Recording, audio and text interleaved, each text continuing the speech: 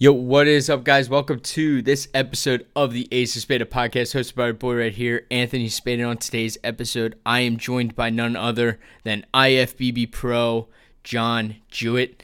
On today's episode, we chat about John's journey, straight up from Powerlifter to IFBB Pro, stepping on the pro stage, finding purpose after his pro win, his first pro win. We also talk about his biggest challenges, especially from going from 4th in the Olympia in 2019 to going to 13th in 2020.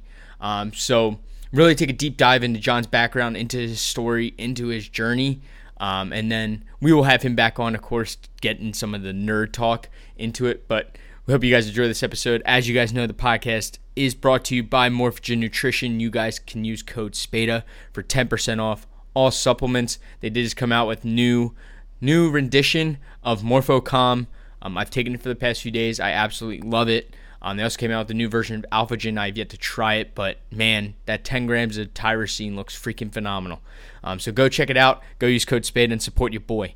Other than that, if you guys enjoy this episode, please subscribe, leave a 5-star rating, leave a review, share it on your Instagram story, tag John and I. And yeah, so let's get to the episode. Let's welcome on John Jewett. Probably my biggest guest to ever come on this show. I mean, it just makes sense. I think this is episode 190 or 189. I forget. We're very far into this at this point. So it just makes sense that each guest keeps getting better and better. I met John down at the PEC just about 2.5-3 weeks ago. We had an awesome conversation, hit it off, and he gladly accepted to come on my show. So John, welcome to the Ace of Spada podcast. I just want to give yourself an introduction to who you are. I mean, I assume most people who are listening to my health and fitness podcast know who you are, but give yourself a nice little introduction. Well, it's very kind of you to think that they all might know me, but first off, thanks for having me. I appreciate it. I started off in this as just a guy that liked to train, and so I listened to podcasts or interviews, and now to be the one on the other side of it, being requested to speak, it's always an honor. But if you don't know who I am, I'm a IFBB 212 pro. I've been a pro bodybuilder since 2016 is where I turned pro. I won the heavyweights at the USA Championship and have been a pro since. And now I've competed at the Olympia for 3 years in a row with the best placing of 4th place. That's kind of my competitive side in bodybuilding. I've powerlifted for a long time before that, since I was 16. So I've just been lifting, competing in the iron game for a long time. Also, relatively, I'm kind of nerdy, I guess. I have my bachelor's in exercise science, my master's in nutrition. I'm a registered dietitian, and I've just continued to pursue education as a forever student, and has led to me developing J3 University, which is kind of my own university course in how to be a physique competitor and coach people to do it. So that's kind of me in a nutshell. I'm a meathead, but I'm also like a bookworm at the same time. Yeah, I kind of wanted to ask, how did you get into registered, you wanted to become a registered dietitian? Was that a course you knew exactly right when you were kind of younger that you wanted to go into nutrition, or was it just you fell in love with it as you were in school and then it kind of just developed that way? Well, it was kind of a slow progression, I guess. It was in high school, I powerlifted, and I was always wanting to be bigger because I was never the big guy in school. Yeah. And so I was always looking for what I need to eat. Obviously I knew I had to eat and consume a lot of food, but I would go to the local GNC and ask those guys. And I finally came across a guy. He was actually a cage fighter, but he also bodybuilded as well. And he at the time claimed he was a dietitian, but looking back, he definitely wasn't.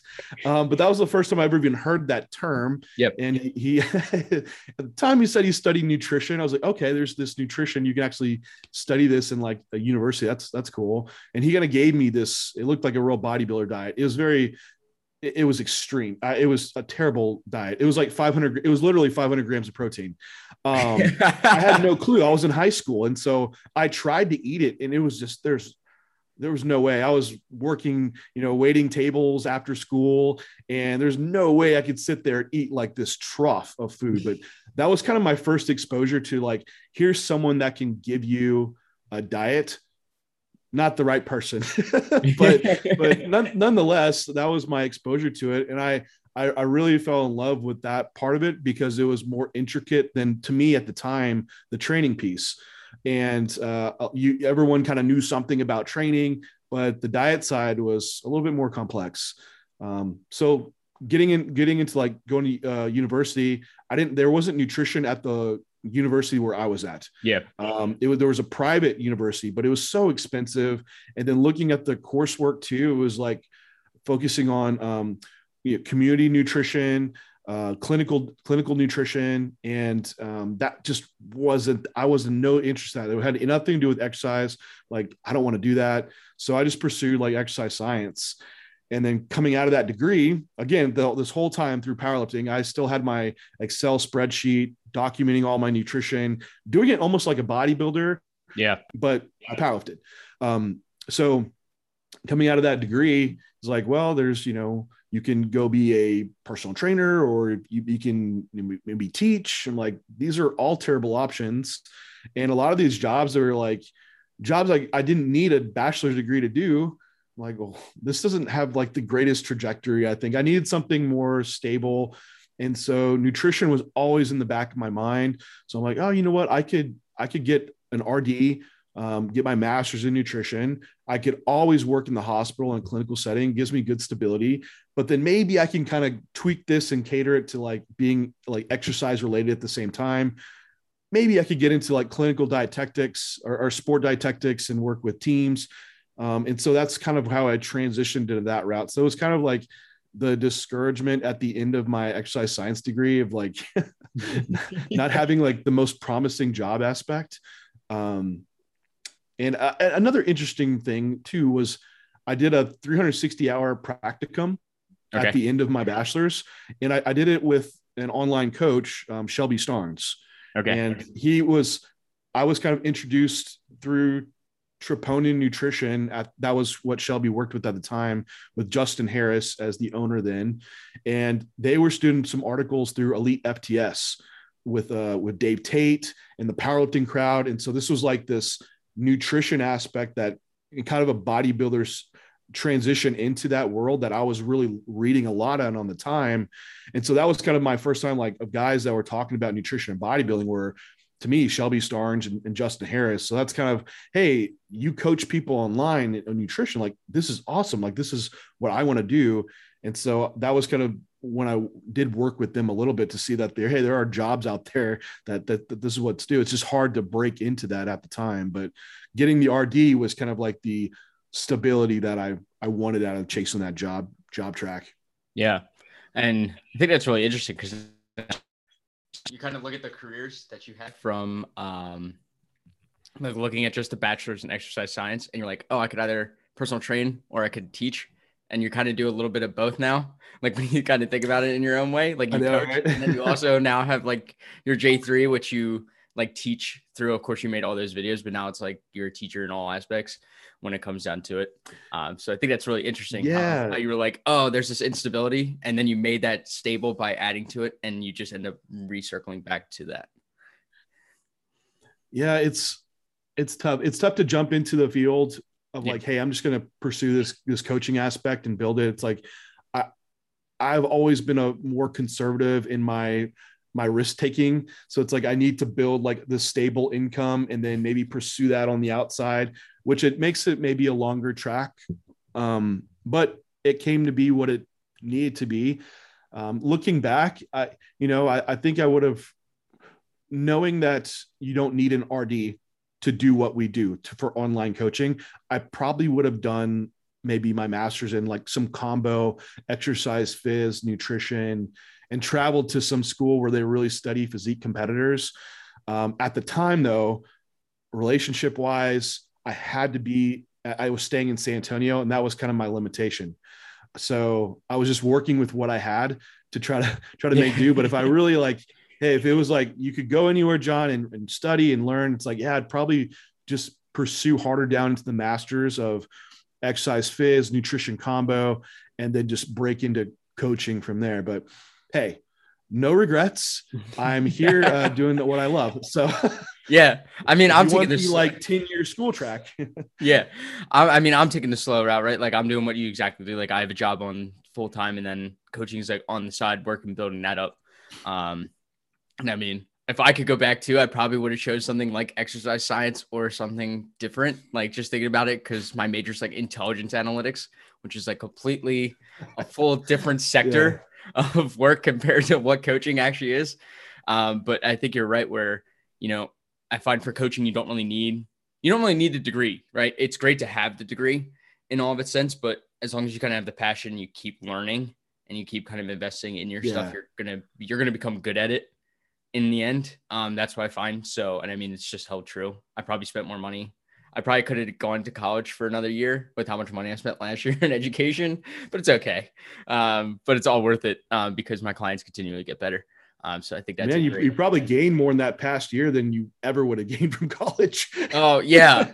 Yeah. Just like, yeah, people come to me now for advice and I'm like, damn, I was like, I'm kind of like a teacher at this point. And it's like, and that's pretty cool to kind of have other coaches come to you for like, to bounce ideas off of, et cetera, et cetera.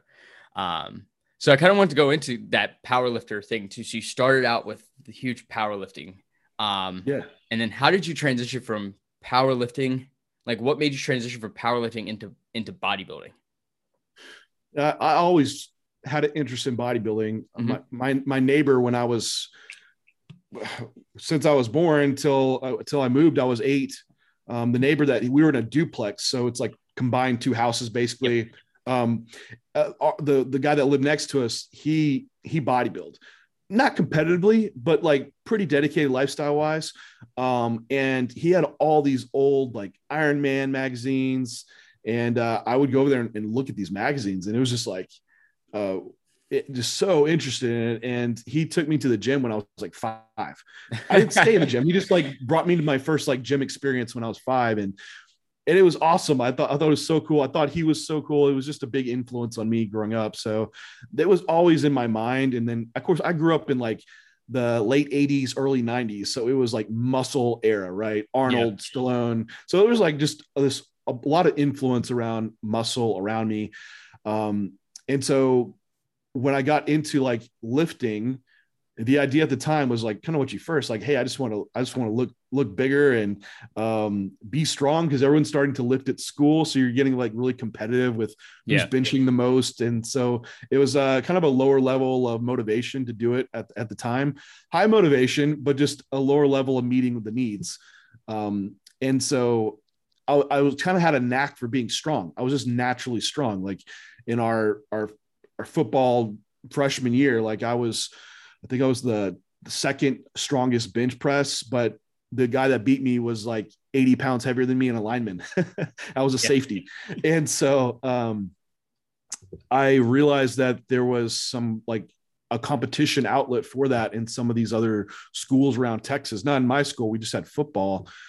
So that's when I kind of looked into finding some guys that I could actually powerlift with. But the whole time was like, oh, if I get strong, I'm going to be really big. And it didn't work out quite that way. Like, I got big, but usually people would guess like that I was in the weight class below. Yeah. I remember like it sucked. I was at a powerlifting meet and I was competing in the 198 class. And this guy, like we crossed paths. He's like, hey, the common things. And he's like, oh yeah, what are you, 181? I'm like, oh, man, no, I'm a 198. I'm literally like 20 pounds heavier than that. And so it was like discouraging. Like you don't look as big as what you actually weighed. And so all said and done, long story short, I got really strong. I beat a lot, had some world records, and I kept beating myself. And then I got a little stagnant in it, and I just got bored with it, honestly. And I wanted to get back into pursuing like just looking the part in bodybuilding and competing in that, especially as I got more into nutrition in school. And I just really wanted to tinker more in that aspect too. So that just really kind of pushed me into it, always having an interest in looking that part. Now you look at me now and people be like, wow, are you like 270? And like, no, I'm like 250. And so they actually think you're heavier than you really are. Now it's like, okay, win, but I'm way weaker. Yeah. You know, like, man, you must be benching 700 pounds. Like, no way. No. So yeah, that made that transition. That was, I was 25 when I stopped powerlifting. Yeah, I actually find because we have a few powerlifters that transition to bodybuilding at our gym, and they're kind of young. And one's like 2 years younger than me, but he's like, we moved him over to like hypertrophy phase, and he's just like blowing up. And I realized like it's a lot. It actually, while you kind of go, oh, I'm kind of weaker now, it transitions over. I find fairly well. Compared to it, I find that they just have a great amount of like stability with their lifts and things like that, that it ends up like they're able to just contract muscles like way better. For like, I don't know why, but he just responds absolutely crazy compared to where he was. And I don't know if it's from the powerlifter, but we're like, he's really strong. And we're like, yep, that's definitely from the power. We're like, you're naturally strong. Stick to that, please. We're like, don't embarrass us when he comes into the gym. He's like gigantic. And we're like, oh, you're younger than us. Fuck. That's where we're at. I think, man, I mean, with doing those lifts, the stability component that you develop through that, like to be able to, like, I was just talking about this because I've been struggling a lot with my squat because I got away from doing a lot of free weight movements for a long period of time. Then going back to them, you look, I feel like I'm like Bambi, like walking out some squat weight, you know. But I've been doing it. And now when I do jump onto like, say like the pendulum squat or hack squat, it's like, man, I'm locked in and feel so braced. Like my output on those is way higher. Now that's just from a, you know, a strength aspect. Does you give you more runway for hypertrophy?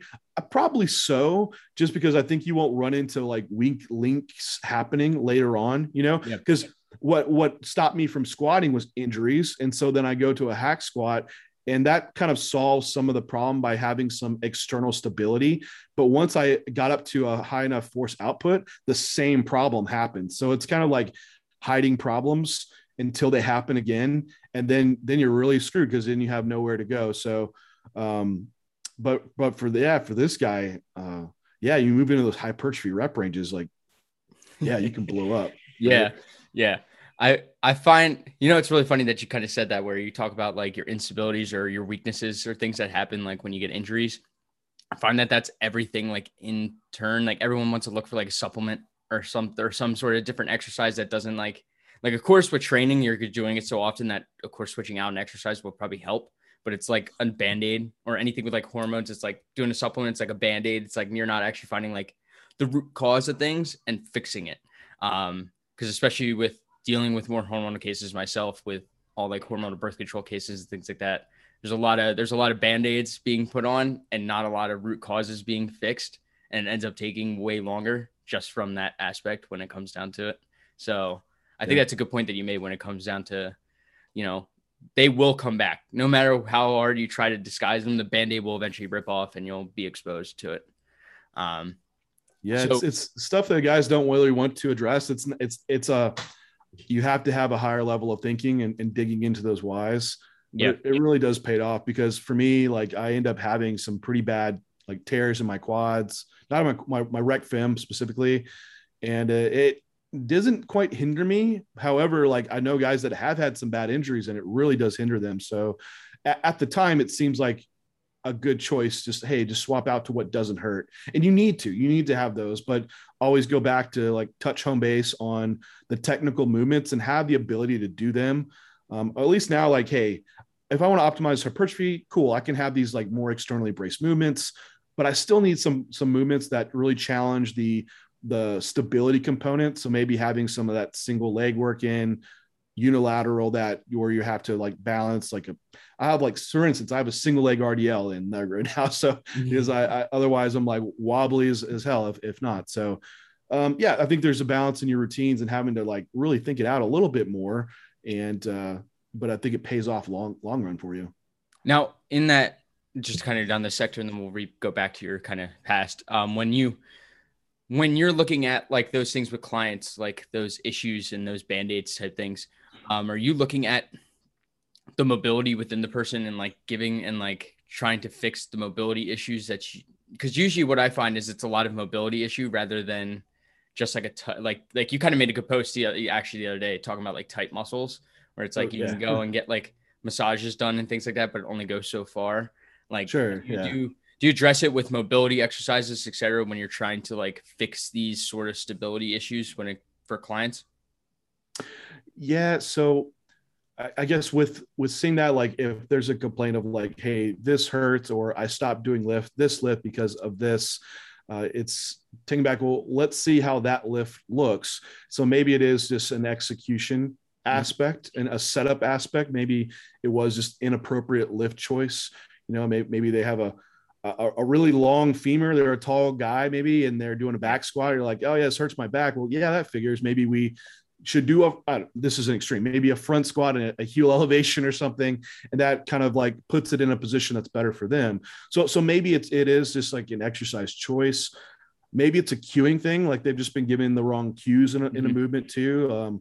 A lot of times, and like for a squat, it's like, hey, chest up, and people pull their chest up, and then their pelvis anteriorly tilts at the same time. It's like, man, I just feel it in my back. Like, oh yeah, this is probably why. And so maybe it's those aspects, but and other times when pain is cropping up, if it's, you have to challenge whether it's mobility or probably dysfunction, because a lot of people might have the actual mobility, but they just might not have control within that range. So it's a lot of times for me, like I might be able to only move my arm up so high, but if I relax, someone else might be passively able to take me higher. So the mobility is there, but I don't have the ability to hold it in those in range positions, and definitely not to be stable in those in range positions. So I think that's when you start finding dysfunction within in ranges of movements. And that's where a lot of problems can lay for a lot of people. So usually if I say, okay, what's this movement you're having problem with? It's like a squat. Well, let's move you to a more complex movement to challenge you first. So then we'll go to like try to do a single leg squat or single leg Bulgarian squat, and see if they like are favoring one side, or you're seeing some rotation of like the back leg that shouldn't be happening. So that's when I say, okay, you're lacking some internal rotation on this side. And so then I can kind of break down of what I see and give them some further test of like, hey, film doing like an internal rotation of one leg and the other, and let me see if there's a difference in discrepancy. I'll do some ankle mobility testing, see how you move, and if maybe it's a limitation dorsiflexion. So yeah, I'll do some tests of mobility. I'll have them film, but also try to do some like function aspects to see them like, hey, let's load a single leg pattern and see if like maybe one leg you fall over, the other one you feel more stable in. Yeah. Then if we find that issue, then we train that with the most basic thing, and then progressing them back into a really complex pattern.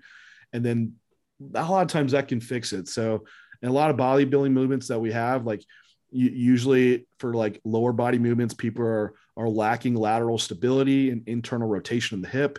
Then for pressing movements, usually people are lacking external rotation and an ability to stabilize the scapula. So it's addressing a lot of that. A lot of it now I just put in as prehab work, like a set thing that I go to. It's like, because I just see it so reoccurring.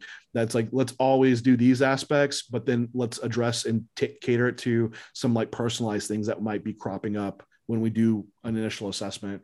It's hard over the for online clients though. You're kind of limited. So Yeah. if I can find someone in their area, like I like the FRS and model. If someone like maybe that's certified in that could get them to someone that could actually do an in-person assessment, that would be really helpful. But yeah, yes. Yeah. I've started using more single leg movements after going through your university. I've been trying to do that more, and it's very easy to see if someone, it's very easy now to actually see if someone has that like imbalance or that internal stability to actually complete that movement correct. And then you kind of work backwards. Like for someone, I had them doing like a Smith squat, and like I realized they need to work on their ankle mobility to actually move the knee forward. And I was like, okay, let's start with like a stationary lunge where we literally just focus like a heel elevated stationary lunge where we just focus in on there. And then we'll build up from that point, right? Where you build up to like a split squat and then you move up to like a full on squat, and get them working again. And that's what someone actually asked. The client actually asked that myself. And I was like, yeah, we've got to start from the base down and build you back up to the point where you now can actually hit that ankle. You can get the necessary ankle flexion that you actually need to complete a proper Smith squat to attack the quads. But kind of get back to the whole thing. Take us, I guess you could kind of sum this up real quick. How long did it actually take you to go from, getting into bodybuilding to IFBB Pro? Yeah. So that was 4 years. 4 years? Yeah. How many shows did you do in those 4 years? Did 5 shows. Okay. Yeah. What was probably the hardest part of the amateur journey for you, per se? I mean, 5 shows is pretty, I feel like it's not too long, but it's also not too short when it comes down to turning pro. So what was kind of at least like some of the most memorable part of actually like during that amateur phase? Yeah. The first 3 years I coached myself. Okay. And so that was definitely a beneficial and not beneficial at the same time. Like I think if I had a coach, I would have moved so much faster. But at the same time, I learned a lot of valuable skills, and it just made me have to like really dig into learning everything I could to apply it to myself. And also I'm my own accountability partner, right? So if I'm cheating on anything, it's only hurting myself. It's not like I can, hey, I'm going to skimp on this and then my coach will deal with it. It's like I'm the one dealing with it. So it's it definitely held me to a high accountability level, and put a lot of pressure on me. And I think that was part of the negative too, is I did put a lot of pressure on myself, and being early on and competing. Oh man, I had never felt that level of hunger or fatigue. And so to deal with those emotions and trying to make non-emotional decisions in prep coaching myself was pretty taxing. My first prep was really hard, more mentally do that. And then also even relationship wise, like people around me, they suffered right along with me too. So I think having a coach, it would have taken a lot of stress off me, which would have been really beneficial. But at the same time, I like the pressure to do it too. Yeah. So it's kind of a balance. Even coaching myself now, there's always a pressure there that I like. But even that, like with those first amateur shows, I kind of held myself back too a little bit, just because I didn't have another eye to see the potential. So I kind of always second guess myself, like, what do I really have a shot at this? Yeah. And man, I just hope I'm not last place. And that was kind of like my mindset to this. So I just could have had someone there to like push me a little bit farther than what I could have. Like, I remember my first show, I was going to do this local show, and I had this bodybuilder that I knew. He's like, don't even do this local show. He's like, you need to go straight to the Texas State. Like that's where you should be at. Cause he saw something in me. I was like, no, I'm going to do this local show. Start small, work your way up. And it was great because I won my local show. I won the novice overall. I nearly won the open overall. It was close with the heavyweight. And so that was a huge confidence boost. So it was a good thing, but at the same time, like I probably would have progressed faster getting pushed to a show where, like, at that time, this was 2013, man, like our Texas State show, like the 3 guys that were in the top 5 of that show turned pro later on. Like it was like, these were guys that were trying to get that national circuit qualification and go back. So it wasn't like it is now where you might go a show in the top 5. Maybe you have one guy that's like, oh wow, stand out. Maybe these were legit. So it would have been cool to stand like at that level and realize like, hey, you're not the number one right off the bat. It's like, here's what you got to do.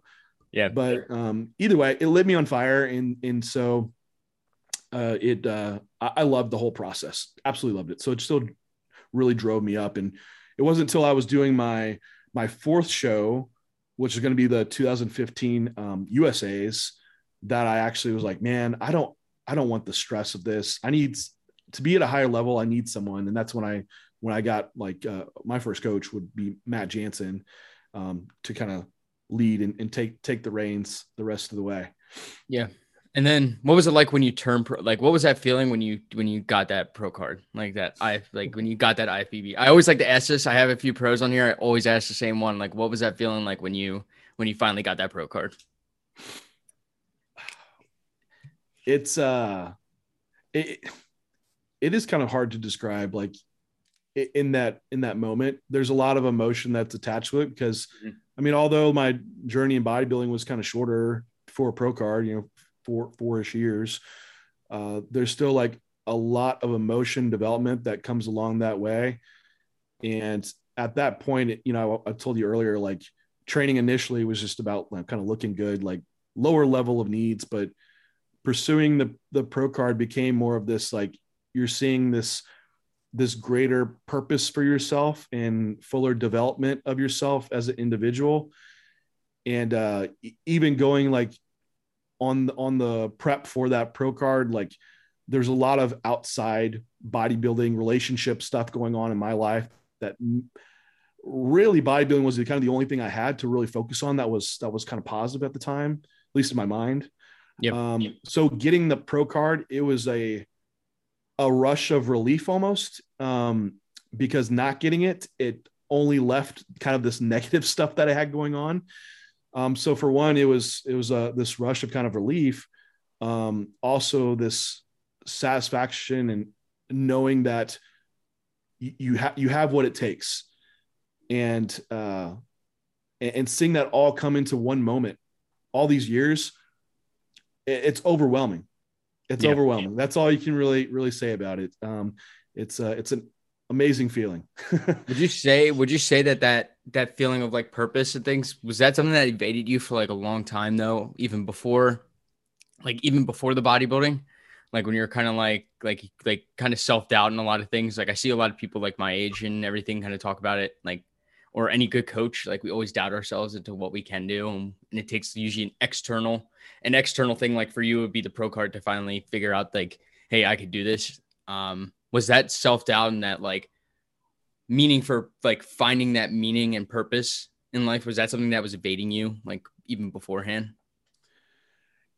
There was always something there. Like I pursued all this for a reason. Like there was a passion and love for it. Like even in high school, like people would ask me questions about what I was doing because I was getting results and I was strong. So you're kind of like that guy to go ask, right? Yeah. And to help those people and answer those questions, I felt some level of like, satisfaction out of it. And I liked helping them. So there was always something there as far as like the education side, fulfilling that purpose.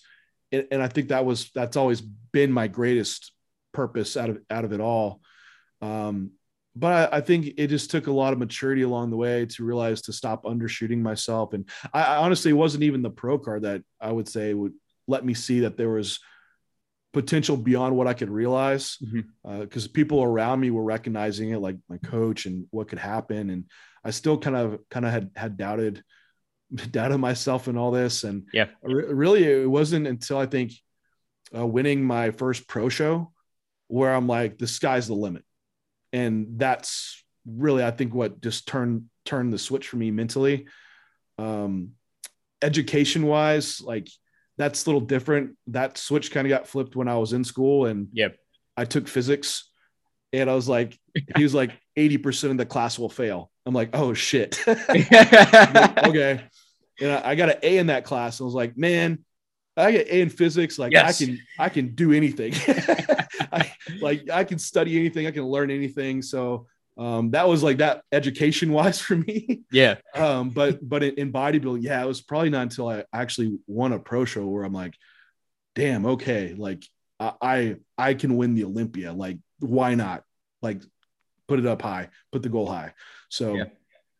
Because I find a lot of people don't know how far they can go until they actually, until they do it, right? Like it's like more of a, I feel like it fuels the fire, right? In a way, like kind of just like, oh, I don't know what I can do, but I bet you were kind of excited for it. Like when you kind of won your first pro car or your first pro show, I bet you were like, you got this whole rush of like energy and like goodness in you because you were like, fuck yeah, now I can. Now I think now you get all these good positive thoughts, and I bet that's why you've also progressed so much since your first pro show win because of that that mind flip switch in your head type thing. Yeah. No, definitely it was, and and then also, probably coaching myself for my first show was another one too. It's like, I got this. And so like from a self-coaching aspect, that was there too. And I think even a lot of clients that I coach too, we all want to know what our potential is. And how can you even tell that to someone? You can't really. I mean, I know we could take some like best realistic educated guesses, but I mean, if you would look back on some of my starting picks, I'm sure there'd be people that would say like, no way this guy can get to Olympia. Or even when I turned pro, there was people that said, oh, you'll never do anything as a pro. And so I try to encourage people, but I'm never going to say like, this is your limit, because I've seen amazing things happen to people. Yeah. And I know that unknown is frustrating for a lot of people, and you kind of want to know where you can be at. But I just say like, is it going to change what you're going to pursue? If I'd said, hey, Anthony, you're only going to gain, 5 pounds of muscle in the next 10 years. You're like, nice. Oh, fuck, this is terrible, John. Are you going to quit lifting? It's like, well, I love it. No, this is what I do because I love it. It's like, well, okay, well, me telling you what your potential is doesn't change what you're doing anyway. So just keep doing what you love, and the outcome will be the outcome. I think that's a bad part about chasing. I feel like that's a bad part about chasing the pro card, right? I think that's what most people get their head stuck in, right? Is they chase the pro card. Yeah. And they're like, this is the potential, right? And I actually found, like, I've talked about it with multiple other clients. I hate when people use the word potential, just because I think it's like you said, it kind of takes away from what you're actually like, what you're passionate about, like, which is usually like the lifting and the eating and actually doing, like, living the bodybuilding lifestyle is usually what you're kind of passionate and love about it. And it turns it into more of a job rather than an actual passion. And I find that's when people get burned out with bodybuilding or even fitness in general, is we see a lot of people talk about like potential and how these people never lived up to it. Whereas they kind of crashed because so many people around them told them they had so much potential, and it ended up like burning them out into, because it's just like the pressure from that.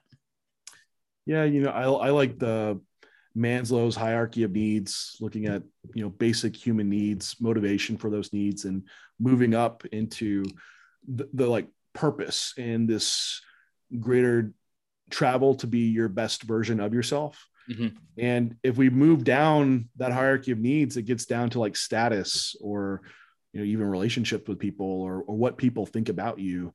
And if you stay on that like outcome basis of, hey, this is a pro card, I get this much muscle and this much recognition, it's really a lower level of motivation. Those people just don't last because they haven't moved up to that next level of on the hierarchy of needs of just trying to do the daily thing to be the best version of yourself. And when you're doing that, it's satisfying and it makes you grow in all areas. And that's what really is going to let you see out what you should be becoming. Yeah. We won't say potential, but potential. But I think no one even thought about what your potential would be when you ended up placing like 4th at the Olympia, right? When you were doubted so much. Like, can you go through that? Can you go through that prep and kind of be like, what did you learn from that experience too, when you ended up showing up in probably one of your best looks ever, right, and hitting 4th at the Olympia stage? Like what was that like, getting in that top 5, like that first call out within the 212? Yeah, I mean, that year was really my test of like, I either have this or I don't. Because I had been like a kind of a 5th place 212 guy, and that's like I took off the year to really change. And I really did make some big changes in Yep. my waistline, my back. And so when the Chicago Pro got third, I'm like, hey, this is better placing. You can't compare placing wise, but my physique was better for sure. And so I made improvements. Winning Tampa was like, I did it. Like I won a pro show. Like this is what I wanted to accomplish for the year. And like, oh, you're also going to the Olympia. It's like squirt on the frosting, like on that cake. It's like, this is even better, So going to the Olympia, hell, just walking on that stage is the accomplishment. I don't care if you're last or not. Like you had to win or qualify somehow at a very, very high level with great people. And that's a win in itself. So to go on the Olympia was no pressure to me at all. In my mind, it's just another day on a stage. But at the same time, walking on, it's already a win. It's like you don't lose here. You're at the Olympia. Yeah. I mean, it's all perception and context, right? I mean, there's guys that, obviously once you go your first time, you kind of set a standard of what you want to achieve after that. But at least that first experience, it's like, just take every moment in. I wanted to do everything, like the meet and greet, the gala, like anything that was involved with Olympia. Like I'm going to that. I want to take in this whole experience because it might only be your only one. So there wasn't a single negative out of any of that. And walking out onto that Olympia stage it's such a grand experience. I just remember this, like, it was like this bright white stage and lights, and there's just like crowd that's just kind of darkened out.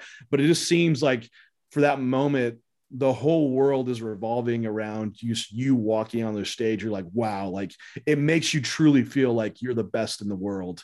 Yeah. And it gives me goosebumps just talking about it, because it's such just this euphoric, enlightened moment in bodybuilding. Just phenomenal to go out there. So, and then I got fourth, which was even way better. There was some talk like, hey, he might be a contender, but it's my first Olympia. So they weren't in the prejudging poll, a lot of your normal guys that are stand out. And I was in that second call out. And I think once I stood next to everyone and getting moved around, they're like, okay, he's he actually might be better than what we thought. And then in finals, man, it was a big surprise because, they pull all the other guys off stage. You're left there as the top five. You're like, oh my gosh, I'm in the top five. This is incredible. So, phenomenal.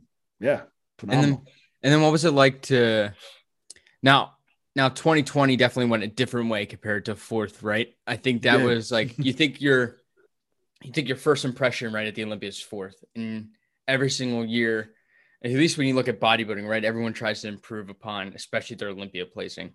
Was there a lot of pressure then after that going into that 2020 Olympia, or because I don't think there was much that went wrong according to into it, but you can kind of go into details if you want to here, but describe kind of the challenge of the 2020, and then also like the mentality coming out of that Olympia too as well. Like, what was your thoughts when you got that placing and you kind of learned? Was it like right back to the drawing board, or you can kind of go into it? Yeah. I mean, after 2019, we sort of extremely motivated. Let's get to work right away. And I didn't have a lot of room to move up, like in body weight, but so some off season could happen. But for the most part, like I was working with Andrew Vu at the time. It was like, hey, I don't want your body weight to go too high because I want to be able to easily pull you back down. So we kind of limited body weight then. Moving into that prep though, it was a little uncertain because like COVID was going on then. Yeah. And so the Olympia was supposed to be in September. We started prep like when we were supposed to start prep. We turned that more into like this recomping kind of maintenance phase, did somewhat a little mini cut because it got pushed back to December. Yeah. So that changed that somewhat. And so then we really started prep again, and I was 18 weeks out, which was fine. Timeline was okay. And then as far as like the mental aspect goes, I was confident because I was coming off what I did in this last Olympia. I trusted what we did this past off season. And so it was like, just coming in condition as possible. Like that was it.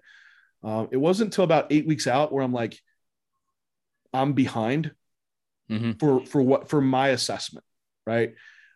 This was the first time working with Vu for coming on all the way from down for a show. Like he helped me like 4 weeks out from Chicago. Okay. But I was already a lot of the conditioning aspect was done. He really helped me peak very, very well. That was the aspect I wasn't confident on and why I brought him in. So he taught me a lot there. But he was having difficulties bringing me down this time. And the timeline kind of slipped away. And he's like, just trust us. We're going to pull it down. And kind of just time kept going and it just wasn't really happening. And I was just, I had more body fat to lose and get to Olympia. Knowing this, it's like, I almost didn't do it. Honestly, I was like, I don't want to walk out there like this, because that's when it does feel pretty shitty. And even at the Olympia, I knew I didn't have it. I knew it, but I'm like, I can't turn away an Olympia. And even getting on stage, like my tan was all terrible. And I still had fat on me that I needed to come off. And also there was like some like water manipulation and the timing in the morning show. I just didn't get enough food and fluid in. So I was like flat. So I was flat, fat, and bad tan. And that means 13th place at the Olympia. Yeah. What does that mean? 13th, which, hey, you're still at the Olympia, you still got 13th. It's not, but it's not like last year. And it was a worse look. Mm-hmm. So that was disheartening. Yep. I can, and it was a week of like, man, kind of you're down, but at the same time, like I can't take losing in myself, not about like other people beating me, but more so like I didn't bring the standard that I wanted. Yeah. Just for me. I don't care, but there's pics out there. Like, I don't care what, judge me however you want. It's fine, but it's just my own standard that I want to bring. And I was like, I have to redeem myself. So I was like, you know what I'll do? I'll do the first show of the year, try to qualify for the Olympia. Then the Olympia might be in December again. And that way I'll have an off season, all good. I'll prep again. And so I took the reins for myself. I felt like, Andrew had given me some good tool set for like peaking and open my eyes on a few things. But as far as like when to make the calls on pulling down, like I am going to be more meticulous than anyone that I know to coach me with my process. And so that was kind of my goal for this first show of Indy. It's like, hey, I want to be absolutely peeled out of my mind. I'm going to do it all myself. And you were peeled. And you were peeled. And you were peeled. Absolutely. Like that was probably my most conditioned I've ever come in. And your so pre-stage photos were the wacky. Like I just remember like following you going into that, and like the week out photos that you had were like, I was like mind blown. Like when looking, like you would just show your back shots, and I'm like, there's nothing there. Like there's no fat there. It was nutty, man. Like in the hotel with Renee, like just posing before, like in the mirror, and we're like, what? Like I'm posing and watching, like wide-eyed, right? Like, whoa, like you never seen your body lean. It's like, this is just insanity. I loved my look at Indy, and still, man, like the pictures and videos, like nothing gives justice to that level of detail that you have, like when you're that conditioned, because you just can't capture all of it. So, it was super cool, super rewarding. Like, regardless, like I didn't win the show. I felt like I brought a better version of myself, and that in itself was satisfaction enough, This whole past year, 2021, like, man, there was just extremely competitive shows. I argue that I'd say this is probably the most competitive Olympia that I've been in. I would say, like, because you can't compare placings as much, because 2019, I'd say they're, not to take anything away from the guys that were there, but it wasn't the same lineup that it was for this 2021. Yeah. you know, and so it ended up being like, a long competitive year for me, because you get some points, you're like, man, I can maybe win this next one. Then Renee's competing with me. I'm like, well, screw it. You're going to be competing. I'll just compete too. And eventually I'm qualified, and so we can do the Olympia together. But no, it was a great year to compete that much, and how much I learned in that whole process. And then to be able to do it all for Olympia, like there was one person who was like, John, you can never coach yourself for the Olympia. You know, like someone that, you know, meant a lot to me. I was like, okay, like, hey, I'm not trying to prove anyone wrong. Yeah. Not trying to prove anyone wrong, but it happened, right? And I was able to like coach my wife at the same time and still do it at a high level. I got ninth, which you know, beating a lot of guys that had beat me the whole year. But I brought a great look. I was extremely happy with it, and so yeah. So with that, I want to ask you one more question before we kind of end with the last three questions I ask everyone. What's the biggest challenge for you when it comes down to it now? Like after doing all your preps yourself this past year, what was probably the biggest challenge about actually prepping yourself?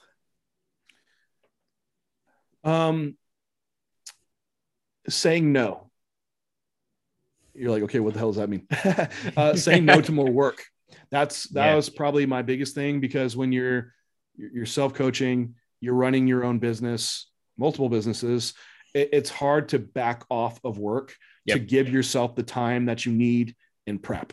And that's probably like even why I was able to bring such a great look and get that condition, because I've been able to really manage my other lifestyle variables and have the like rest, the relaxation time to put fully into prep and get to that next level of conditioning, because I can manage fatigue so well. It really, a lot of it has to come down with scheduling. It's been hard to say no to clients, or to not push up your client roster and bring it down when you know of what's to come on prep. Even with J3 University coming out, there was times competing where I'm trying to like put out all this content at the same time. Yeah. And you kind of miss some of the experience of competing and just enjoying those moments, because you're also trying to work too. Yeah. So that's been, I would say, more of the challenge. It would be nice to have kind of that coach athlete relationship more that I used to have. Like I did enjoy that. And it's nice to have someone else to game plan with, that can give you a different perspective. But at the same time, like I'll like Luke Miller, he's a J3U educator and coach. So now I bounce a lot off him. Yeah. And so I have someone that I trust that's unbiased to give me some insight if I really need it. I'm also Chris Tuttle. He's another pro dietitian as well. And I've sent him up my picks a few times, or pick his brain a few times, because he's also, you know, great eye and unbiased and same mindset. So I think it's still important to have some people in your corner that you can reach out to. But in the same, you know, thing, I could see guys that have that like really tight coach athlete relationship, and it just looks like really fun, you know. And I knew it was, because when I did it, and having that kind of team around you. So you don't quite have that now, but I still do. Like there's Renee here, and my close friends. So it's all good. But I would definitely say probably still the time management side. I know you think, oh man, cardio is the hardest thing. It's like, it's not a physical thing, because I've gotten, you know, pretty good at managing all the other, you know, variables. It's that piece now. Yeah. I always find it's the time. It's always the time piece, right? It's making it fit into the schedule. That makes it hard. But first off, before we head into the final three questions, I want to say thank you for coming on the show. Number one, it's been great having you.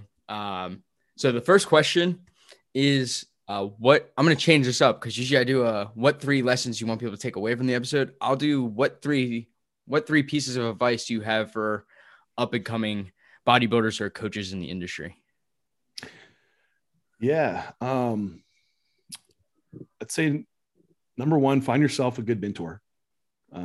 That would have advanced me so much further along. Having someone to just take me on the wing and guide me, not try to trust on doing everything myself. I feel like that's more common nowadays. There's so much education out there, people that'll help, and be willing to pay for that.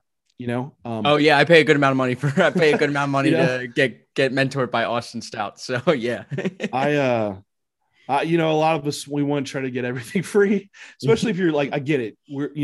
I didn't have a lot of money when I was in college, but I know if I wanted it, I would have made a point to spend money on stupid supplements I didn't need. And so, start off with consuming someone's info on Instagram or YouTube, see someone that you maybe connect with, see where, filter through some bullshit, find people that maybe have the next step of a course, or they do a mentorship, and then that kind of leads you into that segment. So yeah, I would say, like, for coming up, find someone that's like a good mentor for you. Then also, as far as like the business aspect of bodybuilding, and social media, a lot of people are just putting out information or what they do or whatever, just for likes, or trying to get the quick sponsor. Don't do that. and don't settle quick for some type of brand ambassador, because it takes you off the market for others. Yep. If someone sees that you're already with some company and they give you a protein bucket a week or whatever, you lose that opportunity with someone else. So hold out. Build up your brand based on the information that you provide, and serving some others in that way. That will create your value by building up that utility and what you're investing with your mentor, then displaying that information to help people. And that will build up your stock. Then it will come to you when you've earned it. Don't go out trying to seek it, tag in all these companies and stuff. Then as far as the actual competitive role, be patient. And I know that's such a obviously, John, duh. But I guarantee when I was first coming up, my only mindset was my first show. I didn't think about 10 years down the road. So be patient and know, this is the long game. And to get really good at it, you're going to have to be doing this for years on end. So all your decision process should be made around that. Job, career, how are you going to fund bodybuilding? That should guide some education course choices around what you love to do as well, finding that passion and purpose. And then also health wise, hey, are you going to smash like a gram of trin a week for 10 years? No, you can't. I mean, you can, but that's it, that you're done after 10 years. Yeah. So there's a longevity aspect that you have to be considerate. And I think when you have that mindset and being patient, you'll see out that end game. And you won't have those guys like we talked about, where like they had all this potential, but where'd they go? So that you need the long haul in mind. Yep. And now I'll just give you the floor. You can shout out anything you want. Instagram, education, courses, whatever you want to shout out. This is your time to do it. Yeah. If anyone wants to follow me more, I'm most active on Instagram at John Jewett 3. I do have a YouTube that I am getting more active on now. So we're doing, our podcast comes out on there, J3U. Of course, that's on Spotify and Apple and all that too. But I do answer like a QA weekly, and also doing some lifestyle stuff with Renee and I in our preps and off season. And then outside of that, I'm not doing a lot of more one-on-one coaching, but you can get full access to me through J3 University, which is my education course. It's a course that takes you through like the 101 of everything around pretty much bodybuilding, physique enhancement, not just for males, but for females too. And this isn't just for beginners. I have lots of pros that have gone through it. Kuba Saline, Chris Tuttle, Terrence Ruffin. He just joined. So there's like really, really good pros going through it and getting great gains from it too, and knowledge, and just making yourself better and become a better coach. And we're just continuing to develop it and add more educators in. So through that, I have case studies of my competitors, myself, then a forum where I'm fully active and answer any of your questions too. Yep. And I can attest to that. I've gone through the course. I've gone through both the course and the applied hypertrophy sections. The applied hypertrophy section has helped me a ton. I could say I used the forum too as well. It's a great place to actually learn a lot. And just doing that. And then your case study, your own videos as well. I watch a lot of your old your progression videos that you make about your check-ins. I find if you're a coach, you can actually see how someone looks at a check-in. You kind of get better. You kind of learn an eye for it as you kind of work through it, but it's even better to see someone who's really advanced in coaching to actually see how they break down things. So yeah, as you guys know, the podcast is teamed up with Morphogen Nutrition. You guys can go get all their supplements, morphogennutrition.com. Use code SPADA for 10% off. I use all their products. They just came out with new Morphocom, so go try it. Yeah, but if you guys like this episode, subscribe to the podcast, number one, if you're new. Go leave a 5-star rating and review, and most of all, share it on Instagram. That's how it gets out there. So I appreciate it. So thank you, John, for joining me on the show. And thank you guys for listening to this episode of the Ace of Spada podcast.